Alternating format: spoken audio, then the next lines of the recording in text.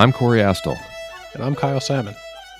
Welcome to Conservative Minds, a podcast dedicated to examining conservative intellectual history to determine the core values of American conservatism. What does it mean to call yourself a conservative? And what did it mean in prior times? And how did we get where we are today? We explore these questions and more by turning to conservative political thinkers from the past and present. Each episode, we select readings and conduct a discussion to share with you our investigation. If you want to join the discussion, like us on Facebook or follow us on Twitter at @ConsMinds. That's at CONSMINDS. For this inaugural episode, we read Conscience of a Conservative by Barry Goldwater from 1960. Specifically, we focus on chapters 1 through 3 and 7 and 8. Barry Goldwater was born in Phoenix in 1909. His father owned the largest department store in the city. While his father was Jewish, his mother was a devout Episcopalian, and Barry served as altar boy at Trinity Cathedral. After flunking 2 high school courses, his father transferred him to military school in Virginia. He attended the University of Arizona, where he was elected class president and played on the football and basketball teams. But soon after enrolling, his father died of a heart attack, and Barry dropped out of college to return home to run his father's department store. Like many males of his generation, he served in World War II, but due to poor eyesight, he failed flight training and instead served in the Air Transport Command stationed in the Pacific Theater. After returning home from the war, he began his political career by winning a seat on the Phoenix City Council. Although his father was a Democrat, Goldwater ran as a Republican. In 1952, he narrowly defeated sitting U.S. Senator Ernest McFarland.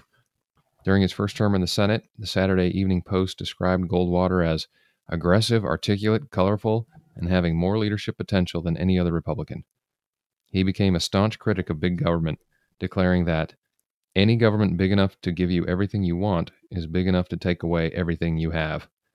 Goldwater was unapologetically conservative and driven to uphold the Constitution. In 1960, he teamed up with influential conservative writer Brent Bozell to pen his manifesto, The Conscience of a Conservative. It was an original Bible of movement conservatism that mapped out Goldwater's own conservative political philosophy. It set the stage for the next 40 years of movement conservatism and has since sold millions of copies. In 1964, he won the Republican nomination for president to run against newly elevated President Lyndon Johnson. At the Republican convention, Goldwater offered his most famous lines. He said, "I would remind you that extremism in the defense of liberty is no vice. And let me remind you also that moderation in the pursuit of justice is no virtue." Goldwater was nothing if not faithful to his principles. He lost the presidential election to LBJ in a landslide, but he sparked a movement that later saw its fulfillment with the election of Ronald Reagan in 1980. With that, let's dive into the text. Right away, you get into something in the foreword even that separates conservatism from most of the leftist movements. And the first words of the book, this book's not written with the idea of adding to or improving the conservative philosophy or of bringing it up to date. The ancient and tested truths that guide our republic through its early days will do equally well for us. If there's one thing you can say is true about conservatism, it's not meant to change with the times, not in its core beliefs. Mm-hmm. And I think Goldwater starting out with that is kind of nailing down one essence of not just American conservatism, but worldwide conservatism.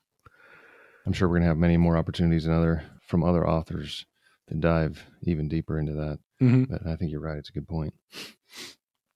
I think the rest of the book is decidedly American, though, especially his focus on liberty.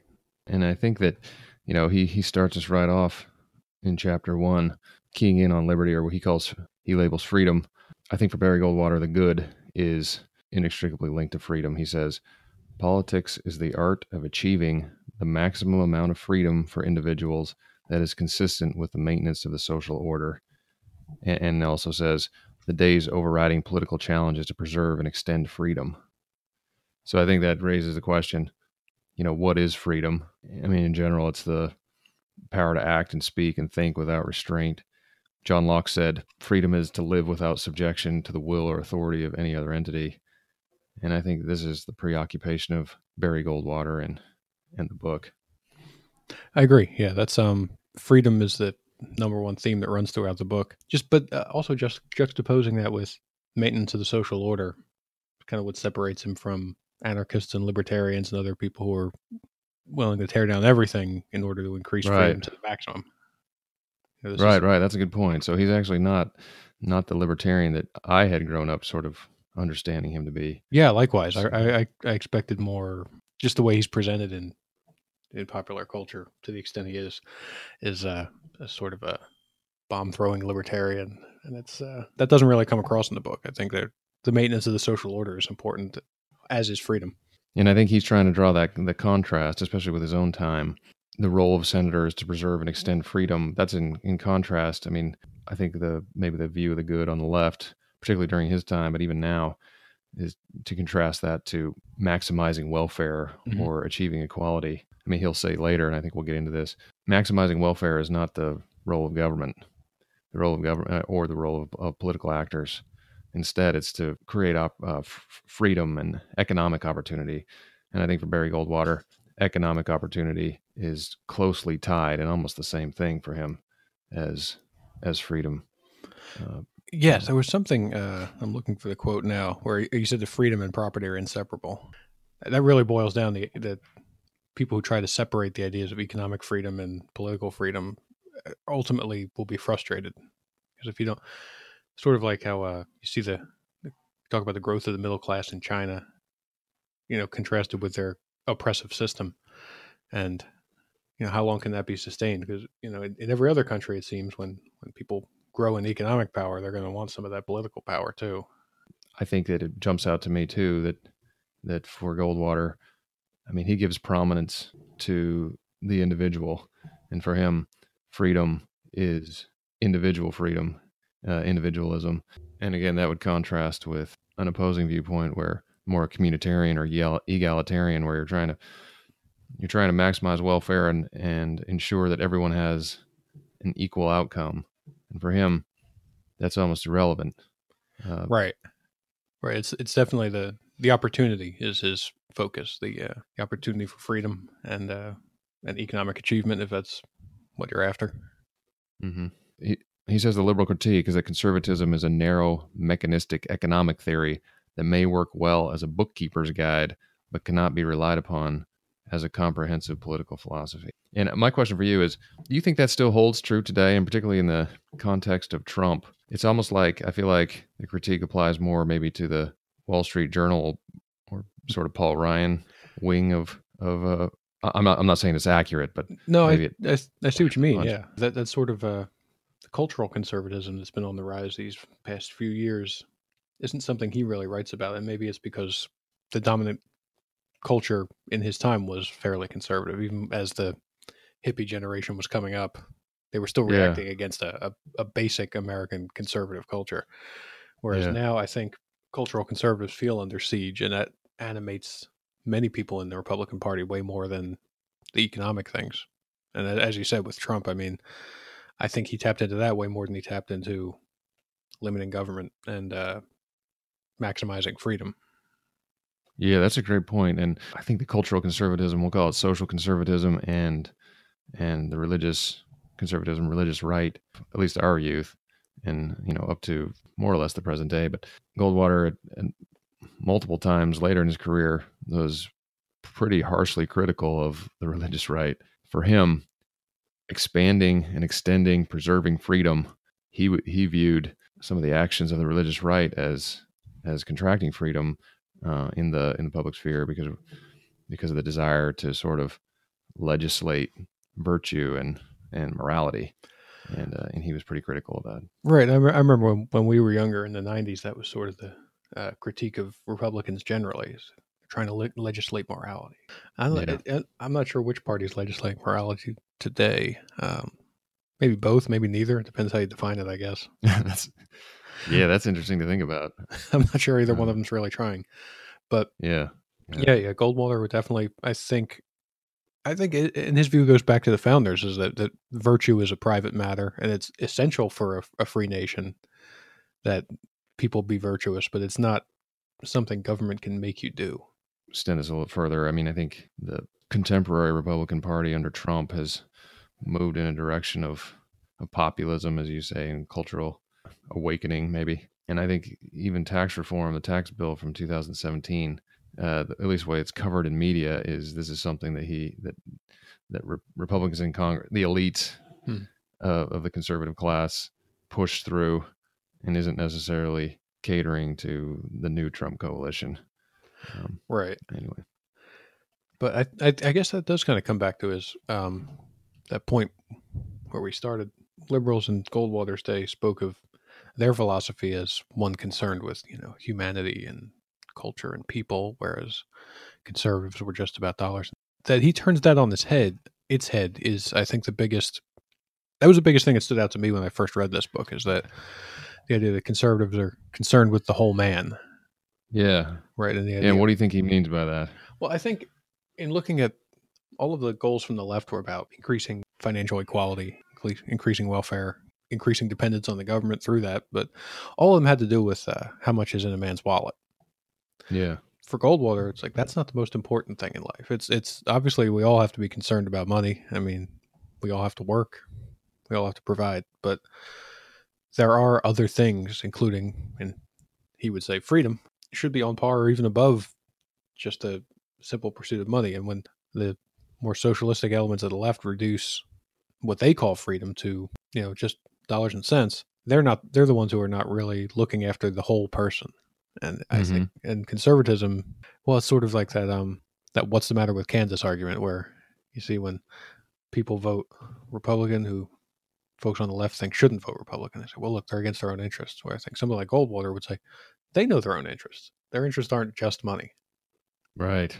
No, that's an excellent point. And I think Democratic campaigns, I mean, they've focused their attacks on that material side and saying, yeah, you should vote your pocketbook, and if you're not, then you must be duped or fooled in some other way. You must be distracted. Like the Republicans have found a way to distract you and move you away from your true interests, which in their minds is material satisfaction. But yeah, there's a strong sense from Goldwater. Material satisfaction does not equal happiness. Probably part of it, but there are other goods that are more important.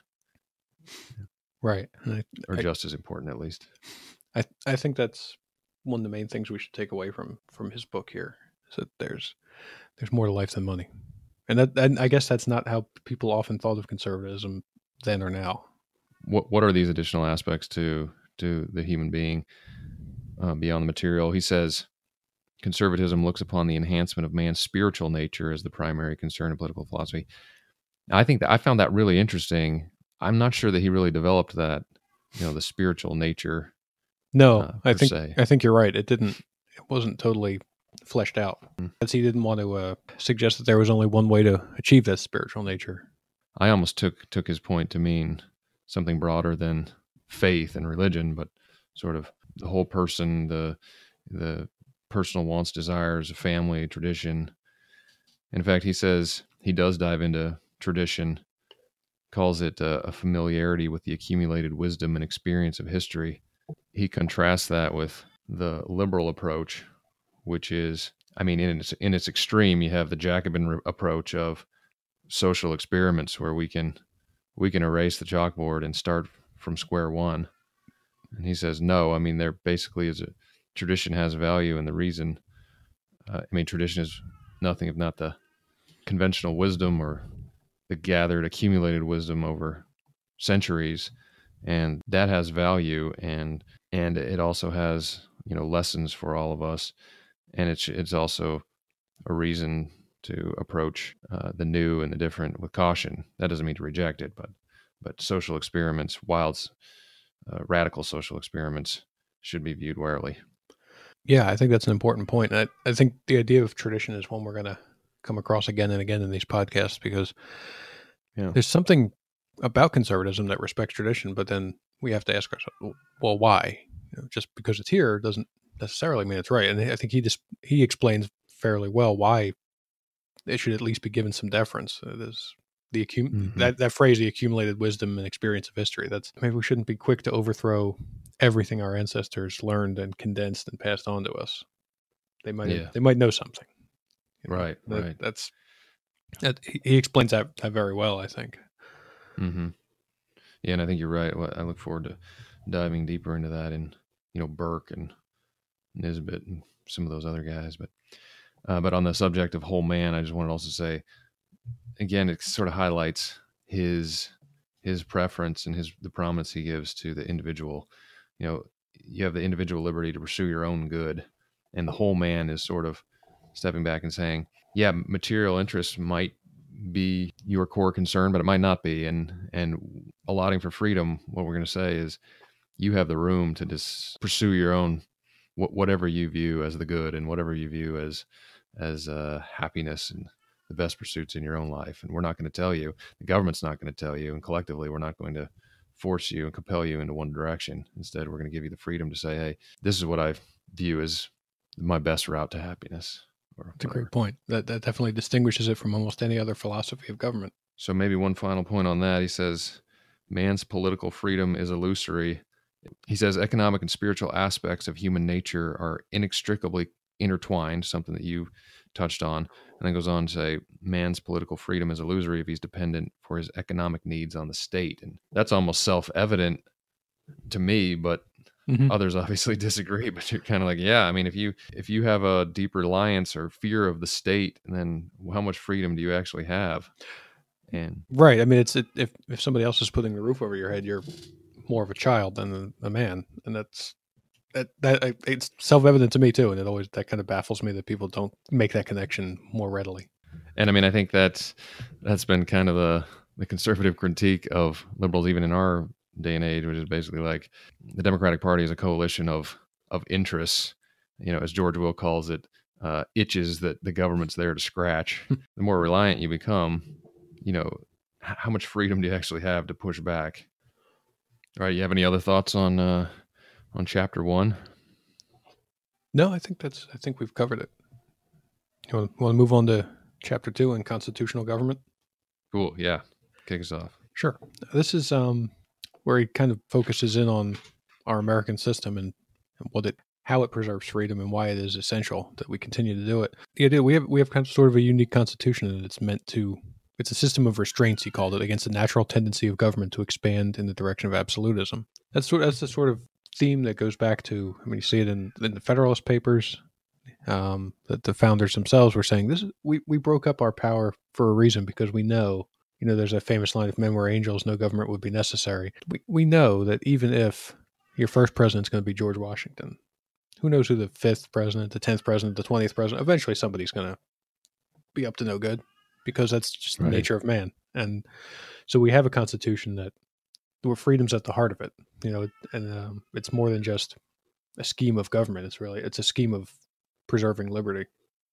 Mm-hmm. It goes into that quite a bit in chapter 2. Yeah, and it's kind of the genius of the founders is to put constraints on power. It's almost as if they approached this from the strategic point of, every faction and every person, every entity is going to grab more and want more. And what we're going to do is pit each of those interests against each other and make it more difficult. Now, that does make it more difficult. And today we almost see the kind of the downside of that structure, because we have a Congress that is basically frozen in gridlock. And in the meantime, you have an administrative state that just kind of runs roughshod. And I don't know, what do you think Goldwater would say about the current administrative state, the state of executive power? I mean, I think he'd be just shocked at the cowardice of his fellow congressmen. That's the one thing the founders didn't anticipate, is that any group of people who get into government would be anxious to give away power. It took a while for that flaw to emerge in the Constitution, but it is a little bit of fun, because you don't expect somebody to be that pusillanimous and just, I mean, you expect powerful people to grab power, and that's usually true. Maybe that's the influence of tradition on the founders, of them looking back at other governments and saying, look, this happens every time. We should set up something that turns that on itself. And I don't think Goldwater would have imagined, though maybe he was starting to see it even then, the extent to which people just give away people in the most powerful branch would just give away power. I don't know. What do you think? No, so I think you're exactly right, because in this day and age, even when Congress is able to pass major legislation, which is extremely difficult. I mean, you're basically talking about the first 2 years of a presidential administration or something. Obama had Obamacare and Dodd-Frank and Trump has tax reform. But even major legislation, 90% of the actual lawmaking will happen at the administrative level, because the legislation, the congressional text is almost a guidepost and kind of a roadmap, but there's endless numbers of details that have to be filled in by the administrative state. And I think you're exactly right. It's a capitulation. The founders probably would not have foreseen that a Congress would be more interested. And there are actual reasons for this. It's not just, I think, you highlight cowardice, and certainly that's part of it, but I'd also say the difficulty of legislating details anymore. Maybe it used to be easier. At this point, it's nigh impossible to legislate at a granular level, particularly in big legislation. But then there's also political reasons, because there's a desire and kind of an ease in passing the buck and saying, well, this little piece, that's going to be messy, and I'd just as soon push it along, and then we can point fingers and blame the administration for how they implement. I think that's a big part of it. I think it's easier to make the broad speech and do the fundraising and all that, and then if the actual execution gets messed up, well, that's somebody else's fault. And then maybe it's just that we're legislating about things. We're legislating details of people's lives and businesses that we didn't used to. That's true. It might be inevitable that it's going to be complicated like that, and you're going to need the bookshelf full of regulations, just because we're getting so interfering into each person's life. Whereas it was easier to pass laws, but we didn't control that much. Yeah.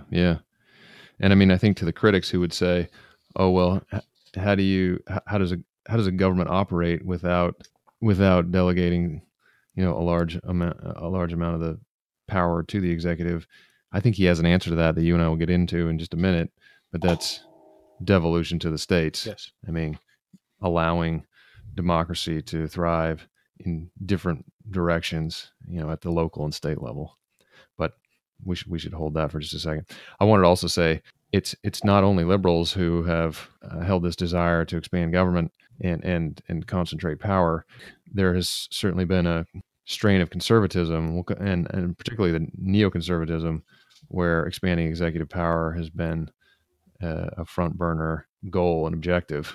For neocons, it's even more particular for foreign policy, but even here at home, a desire for a strong executive for the flow of commerce, let's say, and making it easier for companies to operate with preemption, and I think we see the downside of that, because, at least in my view, some of the trade policies coming out of the administration, that's unilateral. That's all authority that's been delegated to the president, to the administrative state, and there's nothing the Congress can do to slow it down or stop it, really. Even passing legislation would require a presidential signature, which presumably he's not going to give. It's crazy that they gave away that much power over something that used to be, in the late 19th century, that was half of every congressional session was tariffs, So this was their whole thing. And then at some point they decided that it was just too much, too complicated, too politically, problematic. Well, and historically, you have an executive who wants to expand free trade, right? Who wants to push out the outer limits. And again, I think that this goes to sort of what I was getting at with the neoconservatives. There is justifiable reason to say, hey, let's give more power, more authority to the president, because as long as Congress is running shotgun on trade, we're gonna continually trip up over parochial interests, versus we give this power to the executive, and she can get out there and start signing deals. And then now we're seeing what the flip side is. That he can also go back and torch current deals, or ensure that we don't have any future deals.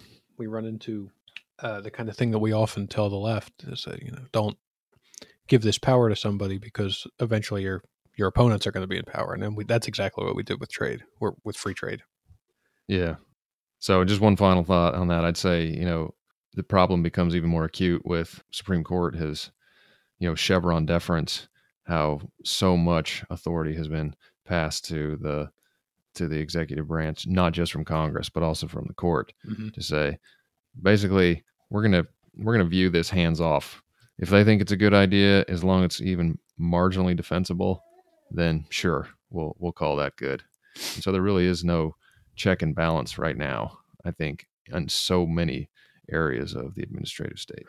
That's a good point, and I think they did it kind of for the same reason, is that the rules they were analyzing were so complicated and so specific to a certain subject area that I think the courts were honestly worried that they'd mess it up because they don't know, the fine details of, water rights in this thing, or, admiralty, or whatever is being regulated.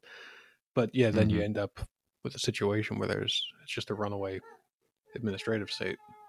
So let's talk about what Goldwater labels, what he lists out as the legitimate government powers, because he says the role of government is to remain limited to what he calls legitimate government powers, and he enumerates these. He says maintaining internal order, keeping foreign foes at bay, administering justice, and removing obstacles to the free interchange of goods. What do you think of that list? I mean, those are all legitimate aims of government. Most people would add a few, but that's yeah, that really that those at least you can't argue with. But yeah, so I'd agree. But I think that maybe the difficulty though is how do we define subjective terms? Mm-hmm. Because I think liberals would say administering justice. Yeah, that's exactly what we're doing. We're right. I think it begs the question a little bit to say administering justice. Yeah, I think he's probably thinking of, contracts cases in federal court, whereas justice can cover a lot of things. Yeah, and similarly with keeping internal order, is that limited to sort of police, the FBI, and I think others may disagree. I think you're right about how he views those definitions, because he even says later, government's role is not to solve problems. And I think this is the fundamental difference between the left and the right, over time, certainly in our lifetime. And that is Democrats, people on the left, fundamentally view the government as a tool to solve problems. We've identified problems in the world, and our duty is to solve them collectively. Where I think certainly Goldwater, many conservatives would say, no, that is not the role of government. Government is not problem solver. Instead, there are multiple levels in society that should focus on that. Yeah, I think you've got it there. That makes sense. Maybe that's part of the critique of conservatism from the left, is that it's well, if you're not solving problems, what are you doing? But yeah, right. Yeah, good point. Yeah, if you're not solving problems, then really your only focus is on the grab bag, the gimme of making money and hoarding power. All right, yeah. And so then in the chapter, he also reemphasizes the role of government is to exercise powers to allow citizens to follow their own pursuits with maximum freedom. So he keeps hitting on that same theme of freedom.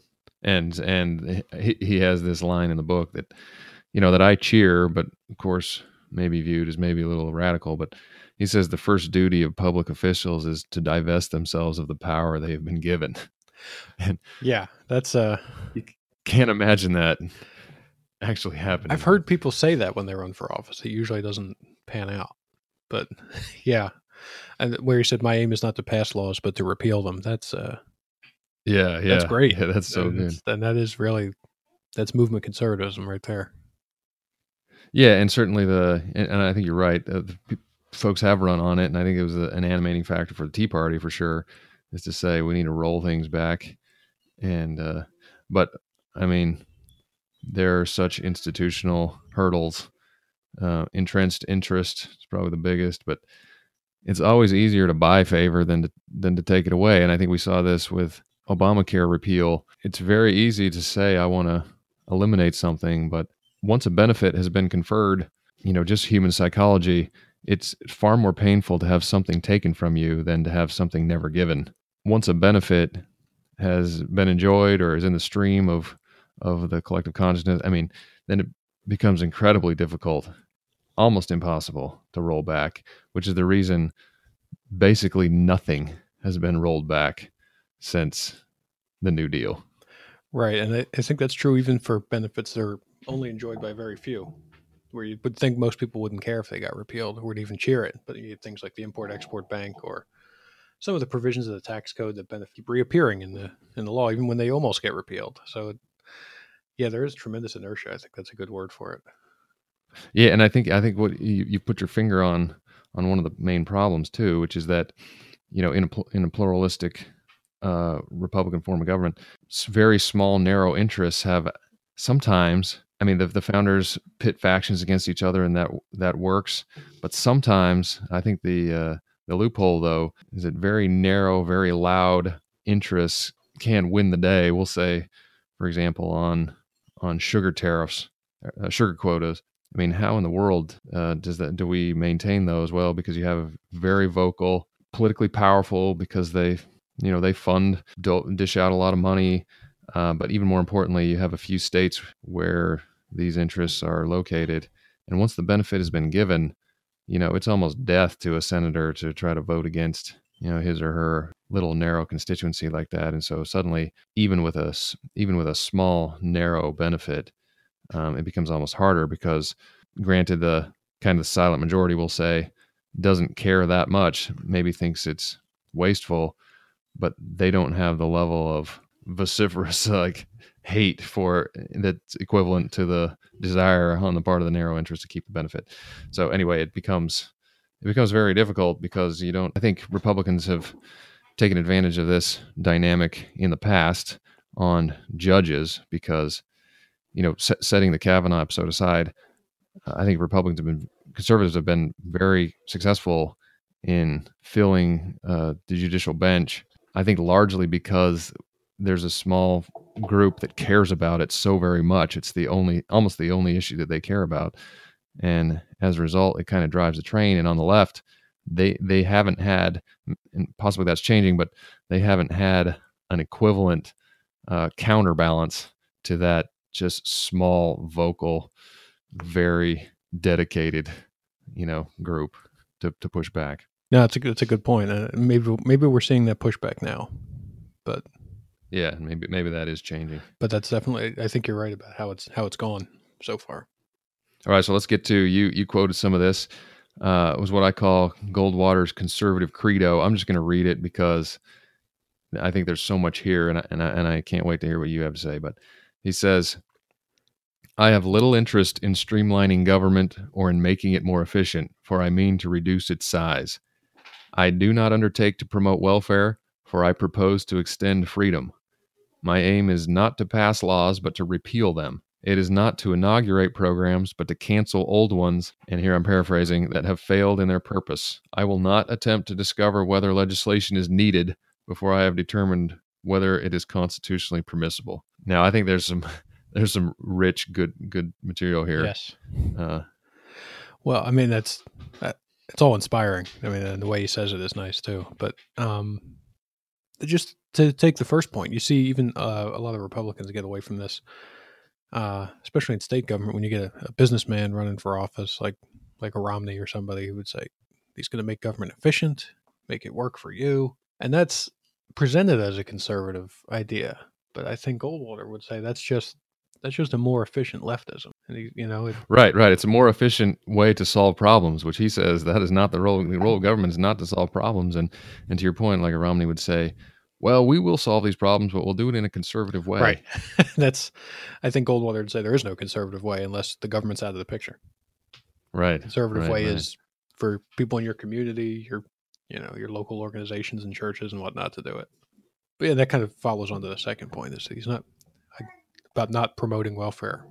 I think it's hard not to reward your people once you get into office. There's a big temptation there.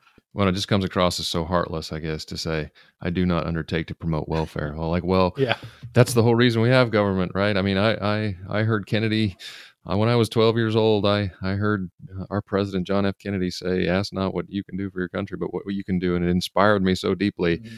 And I'm not saying those aren't inspiring words, but Goldwater would have said, he just would have shrugged at that and been like, okay, but do it on a local level. And this, these aren't words to inspire you to come join the government and explode it in every different direction. Yeah, well, I mean, even in the preamble to the Constitution, it talks about promoting the general welfare. So that's, I mean, it's not, even the founding fathers nodded at it in a way that Goldwater doesn't. Yeah, that's a good point. So That's it's, a good point. I think he goes even a little farther than they would, maybe because they didn't anticipate how far things would have gotten out of whack. Yeah, it sounds heartless, but I don't think it is, but it certainly sounds that way. Well, to me as a former Senate staffer, his line that says, his aim is not to inaugurate programs, but to cancel old ones. I think the public doesn't really realize that almost everything that Congress does pass anymore is just layering on authorities that the administration already has. All this trade delegation has happened, 40 years ago, really, and it just keeps getting layered on, and we ran into this with some of the authorities at the Department of Energy, particularly with regard to energy efficiency. The Department of Energy already had all the authority that ever needed to do basically whatever it ever wanted, because it's not actually changing the landscape at all. Mm-hmm. People actually don't realize that, but that's a good point. And I really, I don't remember the last time we canceled a significant program. I'm trying to think. They seem to hang around, even when they have failed in their purpose. Yeah, exactly. I mean, the best you can hope for is it just gets ignored. Yeah, but not that it's changed at all or removed. That's kind of crazy, because you can't say with a straight face every government program works, and yet none of them get canceled though. All right, should we hit chapter 3? Yeah, let's do it. So this is the chapter on states' rights. What does he say about states' rights? Well, he gets into, and it's sort of the second layer of separation of powers in our government, is that not only is there the 3 branches at the federal level, but we prevent the accumulation of power in the central government by reserving most of the power to that in their state capitals. Mm-hmm. And that's implicit in the Constitution, and it's also made even more explicit in the 10th Amendment, because even back then people didn't trust that people in Congress wouldn't find a way around some of the Article 1 and Article 2 restrictions. So they that 10th Amendment is there that recognizes that states have primacy where the Constitution is silent.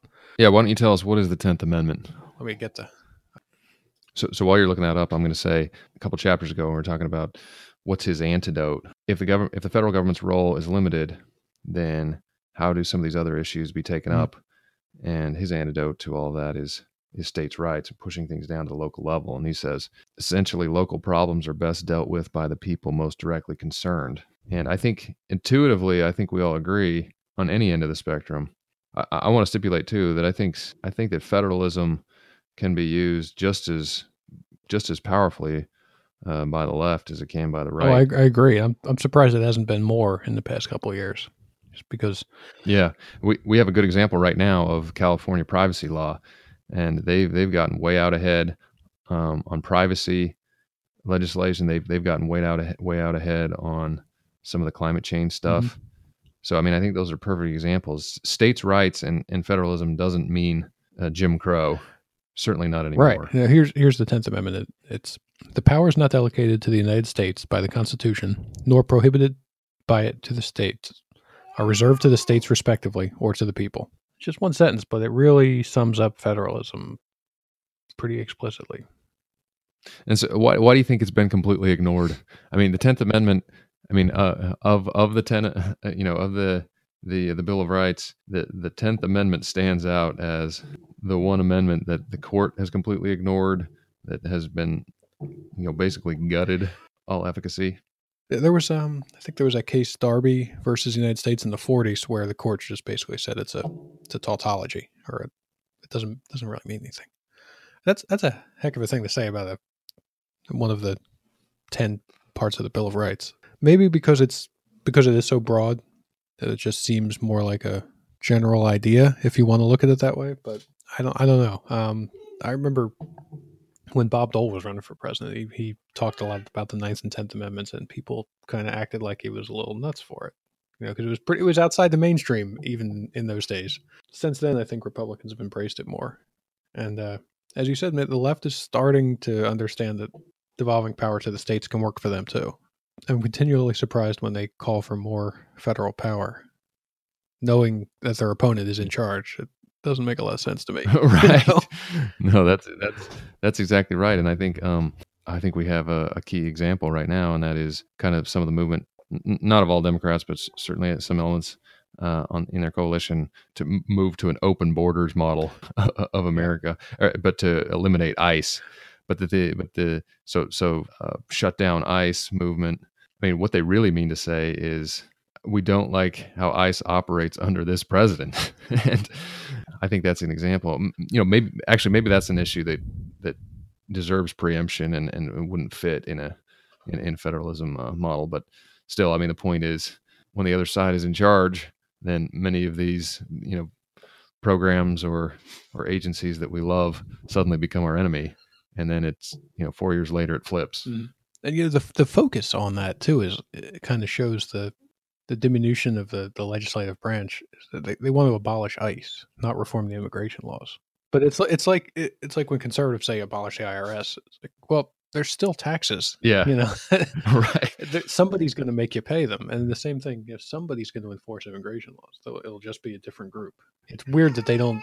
Maybe because it's easier to say abolish ICE than say make these changes to immigration law, because that would have to be kind of specific, and you'd have to think about it, and there'd be conflicting interests. But I guess as a rallying cry, abolish this, abolish that is maybe simpler. Well, so I'm glad you said that, because I think, to be fair, that's an argument. What other arguments are there against the idea of local control? I mean, I think liberals would say, well, local control creates real losers, because in that way, the majority really is going to dominate a minority, and you're going to have inequality. It'll create inequality, let's say, in school funding from district to district, from neighborhood to neighborhood, rich neighborhoods. So you'll have great schools and equipment in one district, but then basically, a school that's falling apart. So it creates unequal results. Yeah, I guess that's the best argument against it. I mean, there are some things that are probably even. What would Goldwater say, do you think? Well, I think he said it. That's not the job of the federal government is not to achieve equal results. I mean, I think there are definitely some things that are incapable of local control, like the military. Well, I mean, I guess you have National Guard stuff that's kind of local, but borders, we really can't. I guess you could have California run its own borders and Texas run its own, but it seems like oh, that would be really interesting. I don't think it could work. But yeah, I think the other things, it's mostly about they don't like the local results, and they think, like you said, it's going to create real losers if the government in Montgomery or Atlanta does it, but it's not if the government in Washington does it. And I don't know why that is, but that seems to be the prevailing idea. Yeah, so I think you put your finger on it, because I don't want to discount that sort of concern, that the unequal funding of schools, let's say, for example, and so we need a federal role. And maybe Goldwater would say pushing it up to the federal level is not going to solve that problem either. You have a better chance of getting the problem solved maybe at the state level, and if maybe school funding is an area where a redistribution is called for. But let's do it through property tax, or do it in a way that's closer to the people. Yeah, I think that's right. So, and I think at this point, where the 10th Amendment has been ignored and basically gutted, these fights, at least at the judicial level, I think occur along the lines of the Commerce Clause.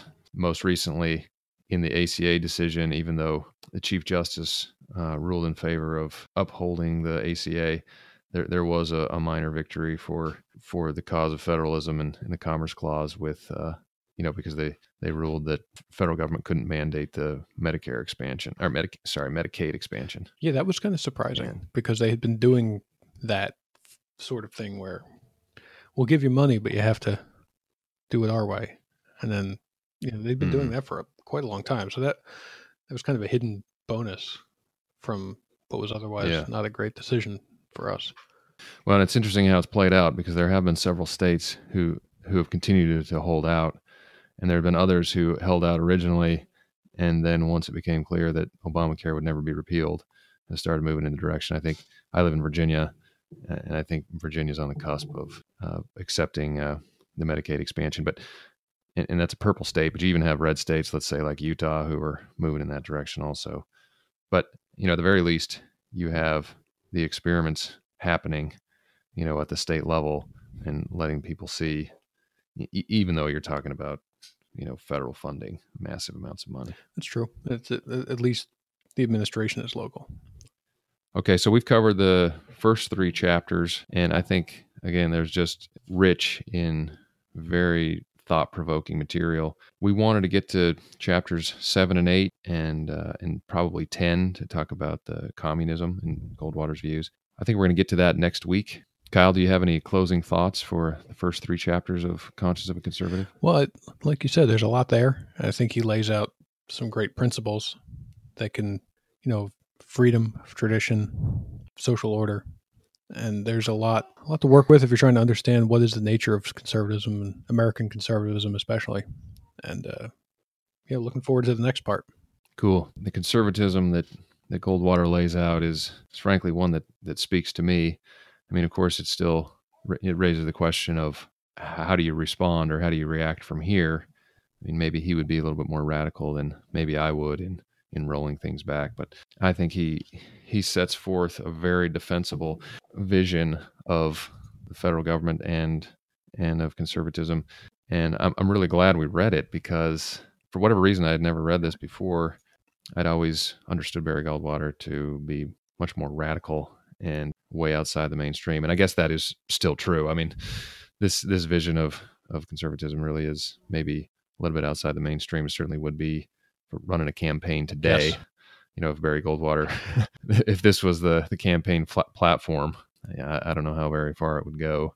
And we've seen, the Tea Party has carried some of these, and they've had much more aggressive tactics, maybe than I would, but we've seen how much success they've had, which is almost none. Yeah. So I think what he has here is really thought-provoking and interesting, and I understand now clearly why this has sort of been viewed as the Bible and kind of sets the stage for movement conservatism moving forward.